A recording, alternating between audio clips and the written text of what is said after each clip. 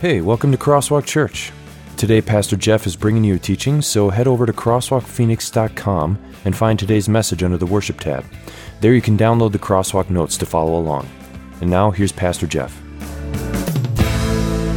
Before I dive into Colossians, though, there's something that I don't know if we've shared with you in this series so far. And that is simply that the idea for this series actually came from a book that is a pretty popular book.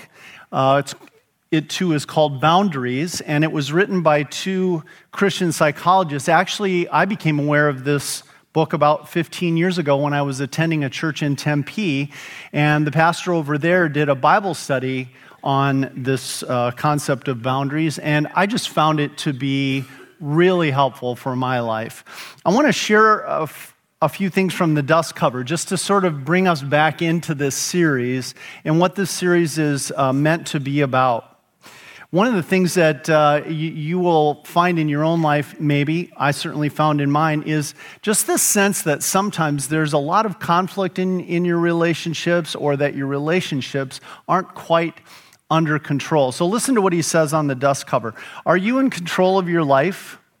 Do people take advantage of you? Do you have trouble saying no? Christians often focus so much on being loving and giving that they forget their own limits and limitations. Have you ever found yourself wondering, can I set limits and still be a loving person? How do I answer someone who wants my time, my love, my energy, or my money? It goes on to talk about several kinds of limits that we all need to think about and that we're talking about during this series. Boundaries are personal property lines that define who you are and who you are not and influence all the areas of your life. There are physical boundaries that help you determine who may touch you and under what circumstances. There are mental boundaries that give you the freedom to have your own thoughts and opinions. There are emotional boundaries that help you deal with your own emotions, but also disengage from the harmful, manipulative emotions of others. And finally, of course, there are spiritual boundaries that help us distinguish God's will from our own and give us a renewed awe for our Creator. So if you are a guest here today and you're just now stepping into this message that the series is called Boundaries, that's kind of a good review of what this series has been about so far. Pastor Dan's talked about defining boundaries and developing boundaries. I bring the book up because it's a helpful resource, and you may want to consider getting it and looking at it. It has a lot of practical examples about how boundaries can work and practical strategies for this, many of which, obviously, in a message, we're not able to get down to that level of detail. And the name of the authors are Dr. Henry Cloud and Dr. John Townsend. So check that out if you want. I just found it to be a really helpful book. Of course, here from the stage, though, we know that there is not just a helpful book, but the ultimate book, the Bible. And so our messages on this subject of boundaries are coming straight from God's inspired scriptures. And while Cloud and Townsend's book is helpful, we hope that these messages, divinely inspired as the Word of God is, are also extremely helpful to you. Here's the thought that kind of got me kicked off thinking about this whole idea of deploying boundaries. You see, when we start talking about actually deploying boundaries, this is where it gets very real, because you're going to step up now and try to get a boundary established in your life. And most of us are a little cautious, a little timid, maybe even a little afraid about deploying a boundary with people that we love. You see here on the stage here, it's playtime, and because they're doing their drama, we've got a nice living room behind us. And as I was looking at that, I was thinking, man, my family life, that is a place where it's sometimes hard to establish and deploy a boundary, because we love our children, we love our spouses so much. And how do we look them in the eye and say, look, we need to change some things? And that can raise a lot of fears. Here's the thing, though. Often when we don't have healthy boundaries in our lives, what we're going to find in our relationships is a lot of unhealthy conflict. Because no one really understands where I'm coming from and what my limitations are if I don't let others know what those might be. And so establishing boundaries will often be the answer, as Townsend and Cloud say in their book, to getting out of relationships where there is nothing but constant conflict and mess and it seems out of control, and getting yourself into relationships that are strong and healthy and under God's hand of control. Now, why do we then, if so many good things can come from establishing and deploying boundaries, why are we afraid? Here's what often happens. If you've lived with someone for a while without boundaries, and now all of a sudden you determine that you need to establish boundaries, do you think that leads to less conflict initially or more conflict initially? Right. And since the whole reason we haven't established boundaries in the first place is because we want people to be pleased with us, we want them to love us and affirm us, we don't like conflict, maybe you found yourself saying, well, for the sake of peace, I'm just not going to say anything. The whole thought of deploying boundaries is kind of frightening because you know that initially, at the very beginning, when you do deploy those boundaries for the first time, there's very likely to be more conflict, not less.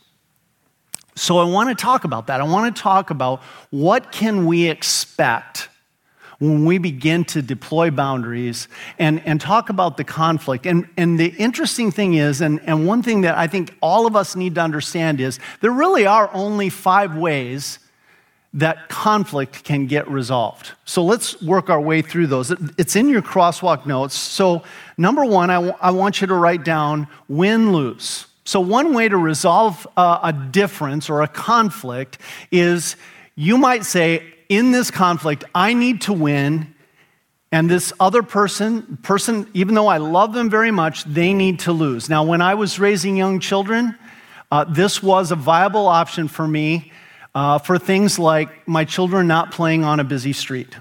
I needed to win because I had a lot more experience than my children did about the dangers of playing on a busy street than they did. So I just told them, look, I've got experience. I've been around a lot longer than you do. We're going to do this my way. I'm going to win. You're going to lose. And there are certain situations where you have more knowledge, more expertise, and in those situations, it's perfectly okay, carefully, to deploy win-lose solutions. But why do you want to be careful with this one? Because especially dealing with family and people that you love, you don't want to put them in the position, often, of being losers. What happens when someone is on the receiving end of a win-lose solution and they are put in the position of being a loser, it often leads to some resentment. And if repeated applications of the win-lose scenario are exercised on that person, that resentment is going to gradually build up. And they're going to begin to think, why does he always get his way and I don't get my way? So be careful with the win-lose solution to conflict.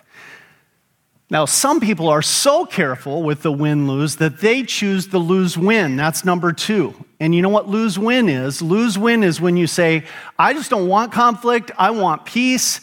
Let him have his way. Let her have his way. I will just do whatever they tell me, and I'll be the loser in this scenario so they can win. And it sounds great, but in the back of our mind, we're making a martyr out of ourselves. And when you begin to make a martyr out of yourself and say, well, I'm just gonna let them win, guess what also builds up inside you now? The same resentment that you're trying to avoid building up in the other person. This is what leads to big arguments breaking out over a toothpaste cap being left off of a tube of toothpaste. Because when you see something like that where there's an explosion over what is seemingly nothing, What that means is whoever is exploding has gradually had resentment build up and build up and build up until one day something happens, some little tiny piece of conflict happens, and there's a huge explosion. And that is a clear sign that resentment has been building up. Resentment builds up when you deploy the win-lose solution. It also builds up if you too frequently deploy the lose-win solution. Don't make yourself a martyr too often. The third one is lose-lose. The way I would illustrate that is something I saw in a supermarket not too long ago. There was a mom wandering around with her little 3 or 4-year-old child, and the child was running up and down the aisles, and the mom was trying to keep him under control. He was just a little boy filled with testosterone. He was pulling stuff down off of shelves. He was bringing stuff to his mom and saying, "Can we get this?" And she kept saying, "No, we can't have that." And then she got a little bit more intense and said, "You got to stay right here by the cart." She tried to put him inside the cart. He climbed out. Finally, she said to him, although you could tell she didn't want to say this because it meant losing for her too, "If you keep this up and if you won't listen to me, I'm going to stop shopping and we're going home." That's a good example of lose-lose, because guess who loses in that? Not just the child, but also the parent, who has only limited time to get the shopping done. But finally, she followed through because he wouldn't listen to her. And I watched her lovingly but firmly march him out of the supermarket, and she left her basket full of groceries right there in the aisle. That's an example of lose-lose. This is also something that you don't want to deploy too frequently. You only deploy it if you feel like the lesson that the other has to learn is so important that you're going to take a loss and they're going to take a loss to solve this conflict. The fourth one is no deal. And no deal means we're not there yet. Think about when you're in a negotiation. You're proposing one price for something. The seller is proposing another price for something. And you're not getting to the same number. You may want to say, "Look, we're not there yet." This can happen in marriages. It can happen with children. We want a certain thing. We're expressing our desire. They're expressing their desire. And we're not finding a way to meet in the middle. And so you just simply say, "We don't have a deal. Not yet, not until we talk some more." This is simply kind of putting it off to the future a little bit, and it's an important tool to have in your tool belt, because it's important sometimes when you're trying to deal with conflict to be able to say, maybe God will give us a solution if we pray, if we wait. There's probably a solution coming, but we're not there yet, so no deal. It takes a little bit of patience to deploy this one. The final one, I'll bet you can guess what this one is, right? Tell me what this one is. It's win-win. It's win-win. And this is where you seek the advantage of the other person in your life as much as you seek your own advantage. You seek to have a solution that feels as much like a win to them as it feels like a win to you. And often for this, you have to sort of get behind what's going on. So for example, here's an example I would use. Guy's at work all day long. He's working hard. At the end of the day, it's been a long day. It's been a long week. And so he gets home, and all he wants to do is disengage. So what does he do? He turns the TV on, he picks up his video game controller, and he starts going, and a half hour goes by, an hour goes by, a couple hours go by, and he is just happy as could be because he is completely disengaged, and he feels like, I am just restoring my batteries. Well, meanwhile, while he's doing that, his honey comes home, his wife, and she has had a long day at work. And it's been exhausting, and she went through a lot of different conflicts and problems at work, but she managed to solve them. She came home, and what does she want to do? She doesn't want to disconnect. She wants to reconnect. So she sits down on the couch, folds her hand, and look at her husband. And of course, her husband, being an awesome husband, He just looks right over there and drops the controller and says, "Hey, honey, what do you need? Let's talk," right? Well, that's what happens in our house. Maybe not. Right? So now you've got conflict. One wants to disconnect to de-stress. The other wants to reconnect to de-stress. They both have equal amounts of stress. They've gone through all these things. And what you have to realize is the argument on the surface is going to be something like this. Why do you play video games all the time? And he's going to say back, well, why do you want to talk all the time? When in reality, that's not what it's about at all. Both are stressed. One has a personality that to distress and recover, they like to disconnect.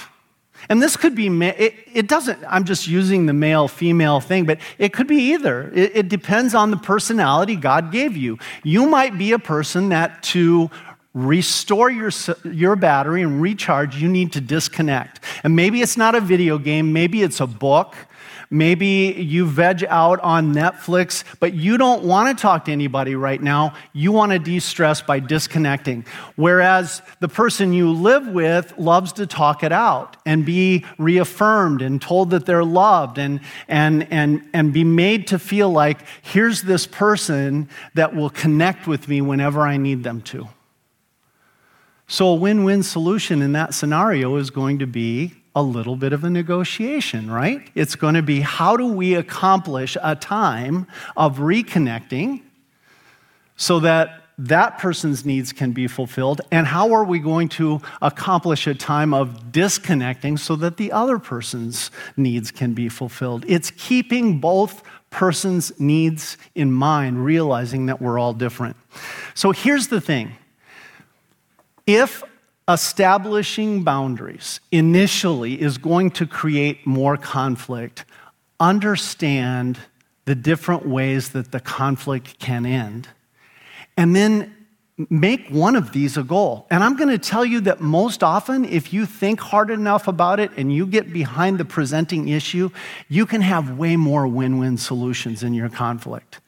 But that comes from helping each other understand one another's needs, and that comes from talking to each other and setting up boundaries, which is the whole reason why these two guys wrote this book, to help us all have less conflict in the relationships that are important to us and have healthy, strong relationships. And guess what? That's exactly what the Apostle Paul wanted with the Colossians too. So I want to show you how he sets that up, understanding these different solutions for conflict. Let's take a look at what Paul writes in Colossians 3, verse 12. He starts out this way, "Therefore, as God's chosen people, holy and dearly loved." I want you to underline the words, chosen people and dearly loved. So God is not, here's the thing, we're shy, we're timid when it comes to boundaries. God is not. And when you watch God, it's interesting because he kind of has two kinds of boundaries. God draws lines and God draws circles with his boundaries. So here's what I mean by that. God draws lines with his boundaries because certain of his boundaries say, here's the line, don't cross it. Tom mentioned one in his confession of sins today where he said, God established in the Garden of Eden, here's a tree that I don't want you to eat from. There's the line, don't cross it, don't eat from that tree. The 10 Commandments are those kind of lines. I want to have an exclusive faith relationship between you and me, God says. So don't bring any other gods into this relationship. This relationship is not an open relationship. It's a closed relationship. It is between you and me alone. If you fear anything equal to or more than me, if you trust anyone or anything equal to or more than me, if you love anything equal to or more than me, you're crossing that line, and that is sin. So God draws lines, and he's very clear about those boundaries. That's how we know the difference between right and wrong. It's actually a very beautiful thing Because God shares his heart with us and says, here's how you do right to me, show your love to me, and here's how you do wrong to me, and show me that right now at least you're not loving me all that much. So he draws these lines. God also draws circles, though. And what I mean by that is God clearly delineates it when he wants us to be on his team, in his family, on his side. And so he draws what I would call a circle of love around us. This is why he sent Christ. This is why he gave us Jesus. So that through Jesus, he could draw his circle of love around you, and that you would know clearly that you are inside that circle. Do you see what Paul wrote to the Colossians? He says to them, guys, you're in the circle. You're God's chosen. You're dearly loved. In fact, he even carries it one step further. He says, holy and dearly loved. What that means is, guys, even though you sin, even though you're sinful, because Christ has lived in your place, because Christ has died, the perfect sacrifice for your sins, when God looks at you, he says, charge all their sins to my son's account, and I will count them as being debt-free, sin-free, holy, and righteous in my sight. Now that's amazing. That is truly amazing that your God says, my circle of love all the time is around you. You're inside it. You are dearly loved. And whenever you sin against me, whenever you break my commands, whenever you transgress the lines I've drawn, I've forgiven you. Not even I will forgive you, but I have forgiven you because Christ, my son, died for you. When we're thinking about establishing boundaries, one of the very first things that we have to get over is our timidity to establish boundaries. And one of the things that causes us to be timid is we're worried we're going to cause that other person not to like us or love us or affirm us. And very often that is exactly what happens. When I had to establish boundaries, or Julie did with our teenagers, they would get ticked. And in fact, more than once, I heard things like this: Dad, you hate me. Maybe you've heard that. And I would have to look them right in the eye and say, you are firmly in the circle of my love. I love you. I will never stop loving you. That circle of my love is always yours. And I'm drawing this line. Don't do it because it's going to hurt you. And I do that too because I love you.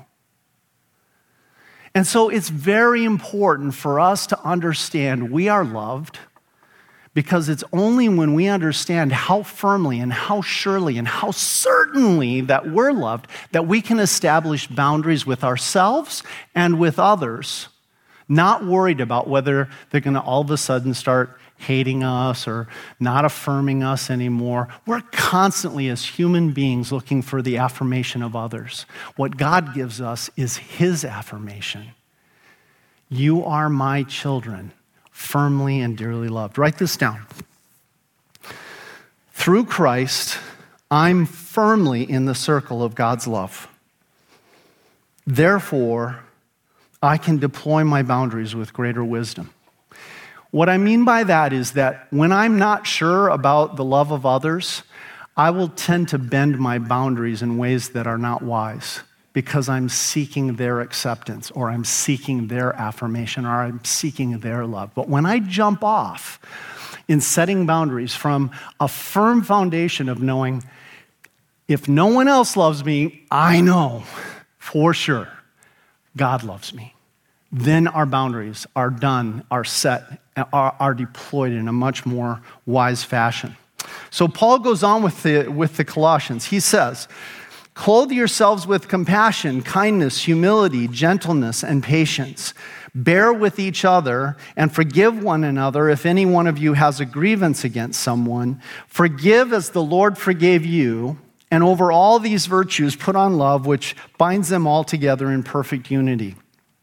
What's so interesting about these words is that Paul is writing this letter to a group of people that had violated an important boundary. Not a boundary of the law, but a boundary of the gospel.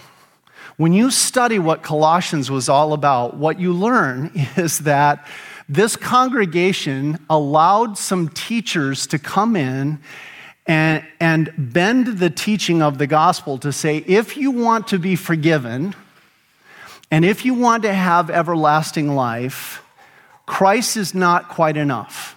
You have to trust Jesus and commit to certain ceremonies. You have to trust Jesus and obey certain laws. You have to love Jesus, but also be a good person. In other words, these false teachers were saying Jesus is not sufficient. He's not quite enough. We need Jesus' effort, but we need your effort too. And Paul says that is absolutely false. In fact, he says that crosses a big line, because anyone who thinks that Jesus hasn't done all that's needed has really lost God's grace. And that's a horrible position to be in. We have to get back and realize the importance of understanding that we are saved, we are forgiven through Christ alone. We are accepted into God's family through Christ alone. And so Paul wrote this to them to say, we got to reestablish firmly some boundaries here, and we're going to need to be assertive about that. But now in chapter 3, he comes back and he says, he adds some balance to that. Chapters 1 and 2, he's been very firm. It's Christ alone that forgives and saves us. But here he says to the Colossians, the balance to that is even when something is important like the gospel, and you have important things in your life too that you want for the safety of your relationship with your spouse, your children, you want to establish some pretty assertive, firm boundaries, but yet, Paul says, clothe yourselves with compassion, kindness, humility, gentleness, and patience.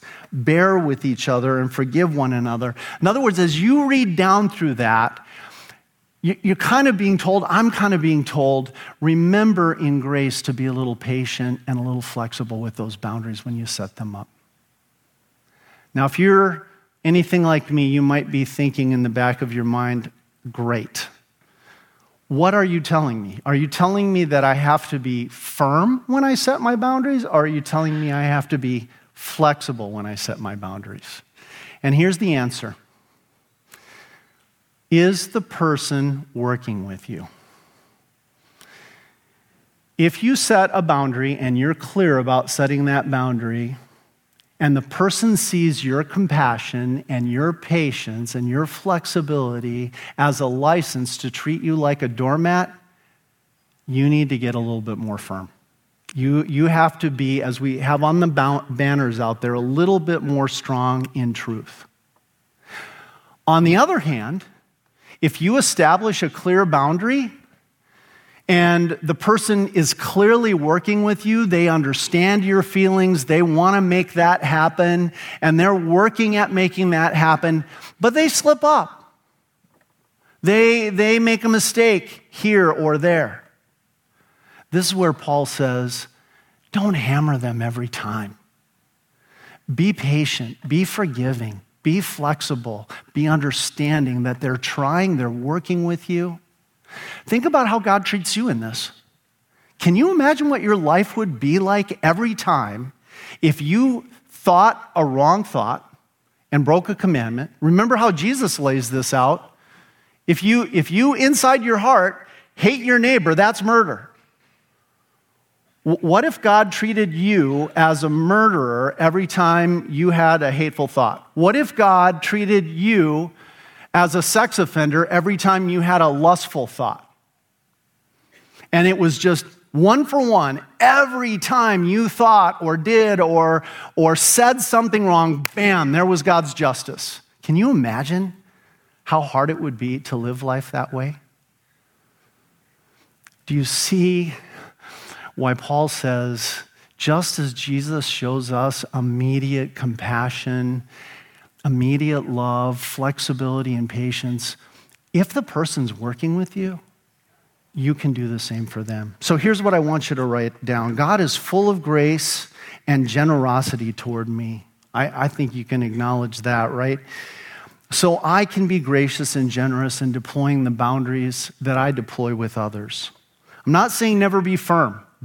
When someone takes your flexibility and your patience as a license to drive over you, that's the time to be firm. But as much as you can, even in important things, be patient and flexible.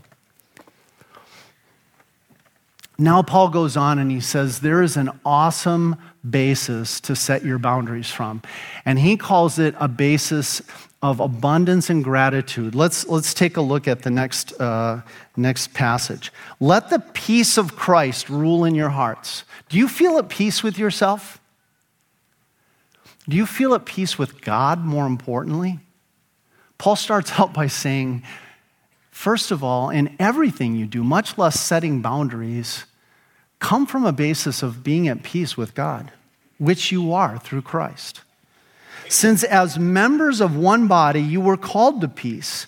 And I've highlighted how many times Paul writes this thought, and be, help me, thankful. And be thankful.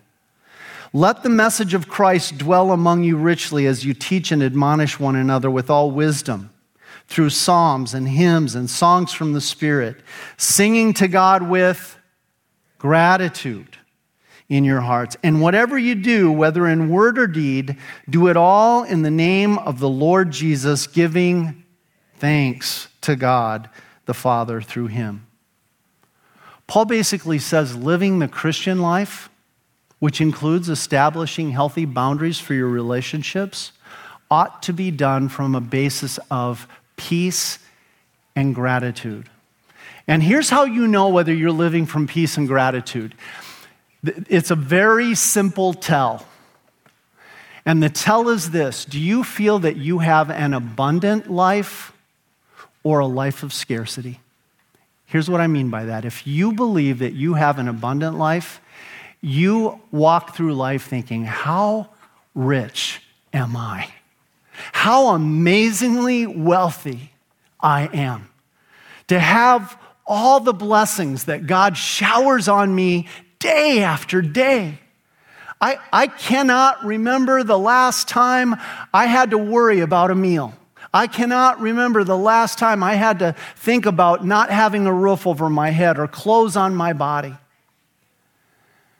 And that's just the physical side of things. I've got people who love me in my life. There's emotional abundance, friends who will care for me, a congregation of brothers and sisters in Christ who will have my back and look after me. And then what about those spiritual blessings? Complete forgiveness of all my sins day after day. Eternal life waiting for me where forever God is going to pick up the tab. Have you ever thought about that? Heaven is going to be pretty cool because you're going to go to breakfast. God's going to say, give me the tab. You're going to go to lunch, and he's going to say, oh, no, that's my tab. And you're going to go to supper. And these are going to be nice places, I promise you. And God is going to say, I'll pay. You won't have a mortgage in heaven. You know why? God is already building your mansion right now, and he's going to give it to you when you get there. No mortgage. This is going to go on forever. One adventure, one new amazing thing after another, going on for eternity, and God is going to say, I'll pay for that. This is our God. We have such abundance, right? But how often do we instead live from a scarcity mindset? I could be so happy if only I had. I always seem to be struggling for X or Y or Z. God, why aren't you taking better care of me? Why do I always seem to get the short end of the stick? And we live in this scarcity mentality that doesn't allow us to treat others and build boundaries for others from a basis and a foundation of gratitude, we're always building those boundaries thinking, well, if I don't build this boundary, somebody's going to take the little that I've got. Instead, Paul says, realize how amazingly wealthy you already are. And now build boundaries. Be truthful about your needs. And this is one of the things that I think is so important for us to hear. Turn the page. I want to fill this in. I want to fill in the blank, and then I'm going to launch into something real quickly here. When Christ is the center of my life, I deploy boundaries from a spiritual foundation, meaning an abundance foundation, a spiritual foundation of gratitude, of peace. And I exercise godly wisdom because I'm not selfishly trying to just protect myself all the time with my boundaries. Instead, what happens is when we're trying to protect ourselves, when we don't have an abundance mentality, we're always building our boundaries from an unwise foundation of guilt and fear and a desire for others to affirm us. So we want to build from that spiritual solid foundation that, hey, I've been given so much and I'm grateful. My heart's filled with peace. And now I can build boundaries from godly wisdom. See, I think here's the honest truth is that we often are reluctant to build boundaries because we sense we have this scarcity mentality. And so we start to engage in self-protection. Rather than letting God protect us, we seek to provide all the protection ourselves.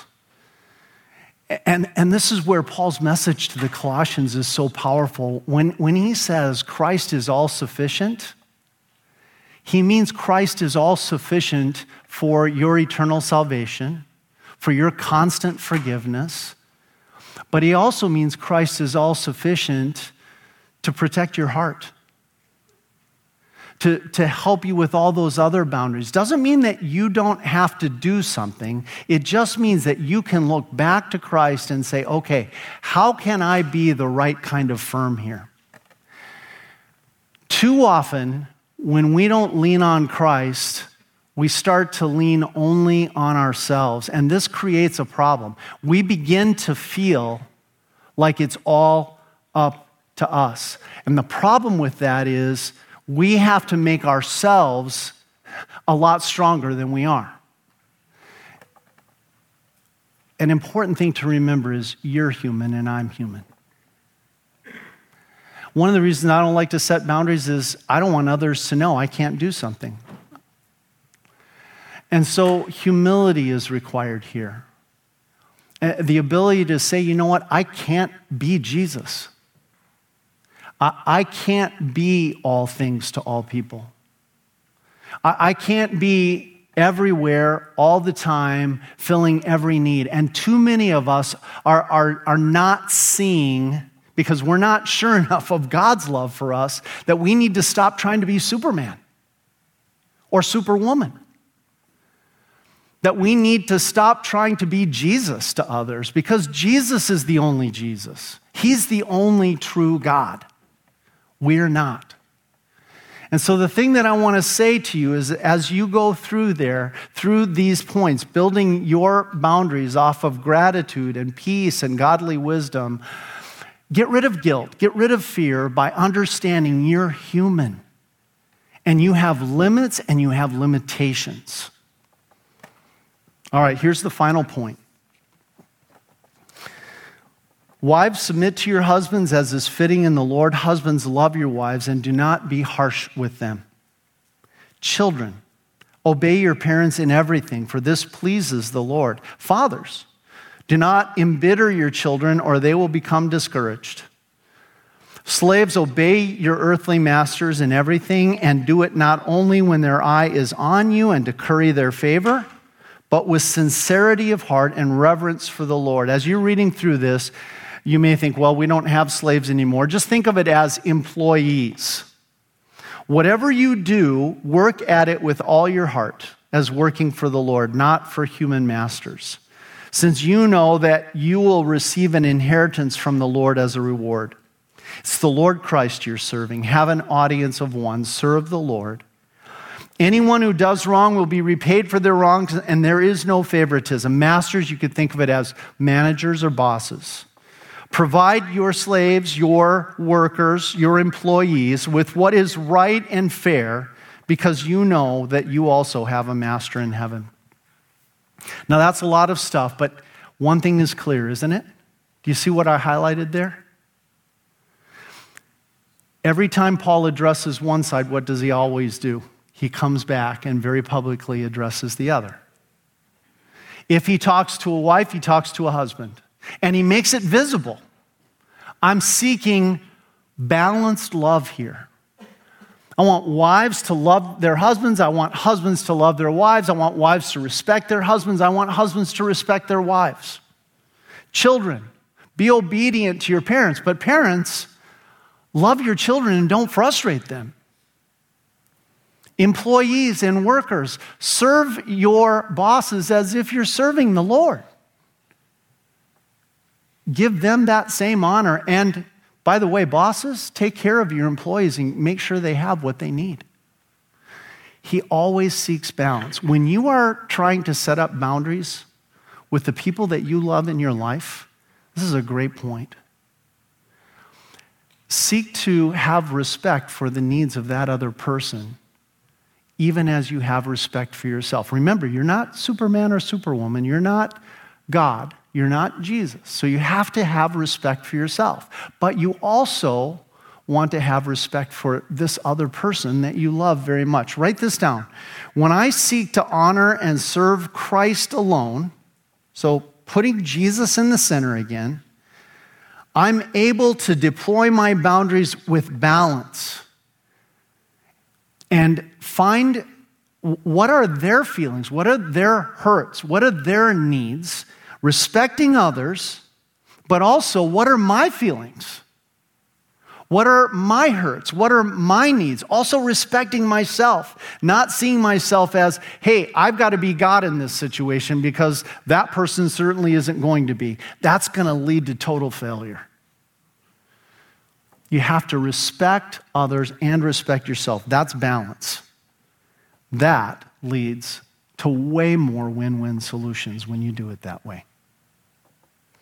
Now, is this easy? I think you can tell by this message. There's a lot involved here. Seeking balance, making sure Christ is constantly at the center of everything, living from a basis of abundance and gratitude. We're talking some major spiritual things going on here that most of us still need more practice on. So do you see how Paul ends it? He says, devote yourselves to prayer. You're going to need God's help. Being watchful.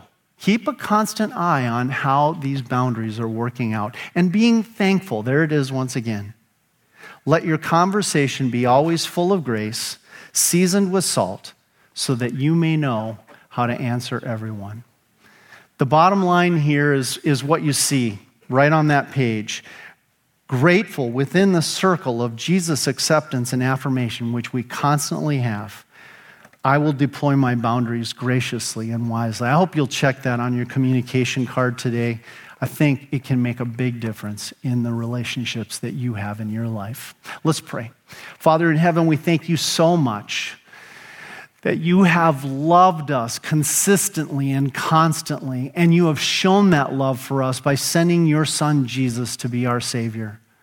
Lord, help us to live with Jesus at the center of our lives and to know that we are firmly within the boundary and the circle of your love all the time. Lord, as we interact with those that we love in our homes, at our places of business, in our neighborhoods, as we try to deploy boundaries now, healthy boundaries, so that we can have healthy relationships, help us to do that with balance, Lord, and keeping you constantly at the center of everything. And Lord, most of all, help us to do it from a place of gratitude and abundance, knowing that you have our back and that you will continue to bless us day after day because you love us. Lord God, we pray these things in Jesus' name. Amen. So, before we close, if you would like more information about Crosswalk or to listen to other messages, head over to crosswalkphoenix.com or come and see us. Services are held at Cesar Chavez High School at 41st Avenue and Baseline on Sunday at 9 and 11 a.m. Visit our website for directions. And now, some closing thoughts from Pastor Jeff. So just a closing thought for you. As you go out now and you think about the boundaries that you need to deploy in your life, I want to encourage you strongly to think of it as a constant balancing act. One in which you deploy boundaries because your heart is filled with the knowledge that you are firmly within God's circle, God's boundary of love, but also being very clear with those you love what your thoughts, what your feelings, and what your needs are. I think if you do that, if we all do that, we're going to have a certain wisdom in setting up the boundaries in our lives and stay connected to God as you do this through prayer. Let me send you out with the Lord's blessing. The Lord bless you and keep you. The Lord make his face shine on you and be gracious to you. The Lord look on you with his favor and give you his peace. Amen. Hey, stand up, greet the person in front of you and the person behind you. We'll see you all out on the patio.